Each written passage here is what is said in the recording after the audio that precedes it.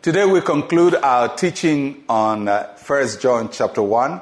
I trust that it's been useful to you. And we conclude with verse number 10. If we say that we have not sinned, we make him a liar, and his word is not in us. I want you to pay attention to the number of times that John repeats this assertion of those who deny the reality of sin, and he condemns their attitude. And many times in 1 John chapter 1, he repeats, if you say you have no sin, if you say you have no sin, if we say we have no sin. Why is he making the same assertion over and over and over again? Because it is very important, and he doesn't want us to get to that point, because it is a heresy. It is against the truth of God.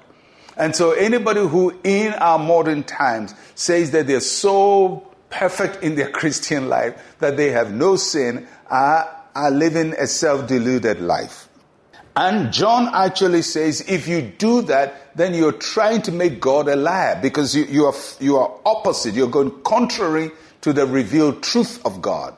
And then he says if you have that belief system, then the word of God doesn't live in you.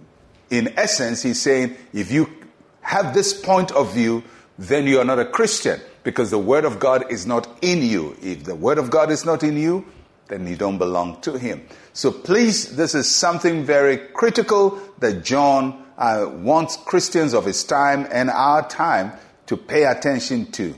Nobody should go about saying, sin has no power over me. I am so righteous. I'm so perfect that I can't sin. Yes, it's good to aim at living righteous before God and living a holy life. But the more we see the holiness of God, the more we also see our need of him. And that is the fundamental of our faith.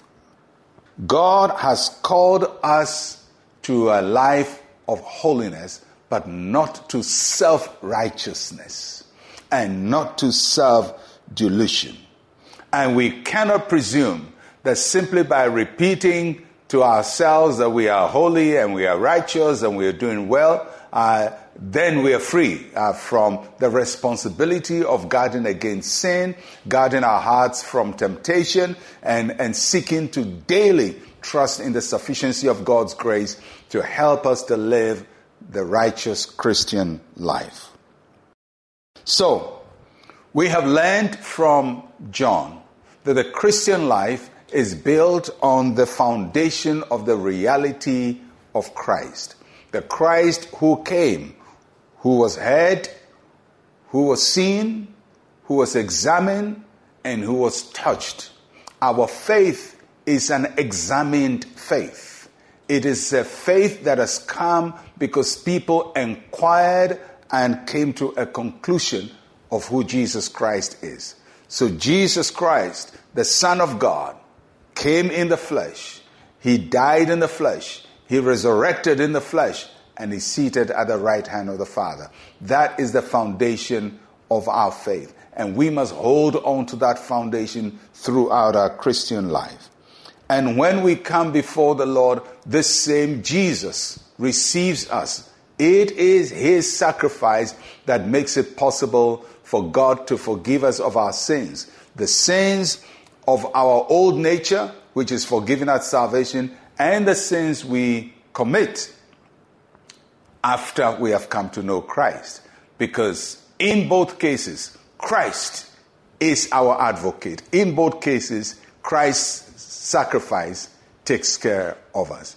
I trust that you commit to the Christian life, to know Jesus Christ, to love him, to serve him, to make him the center of your life, and that you live your Christian life relying on him every day, every moment, every step, to guide you, to lead you, and to help you to live for him in a way that affirms the truth of God, so that his word continues to grow in us. From tomorrow, I start a new study as we start the week and leading to the final week of the Lord Jesus Christ. And then we would look at the Easter week as well.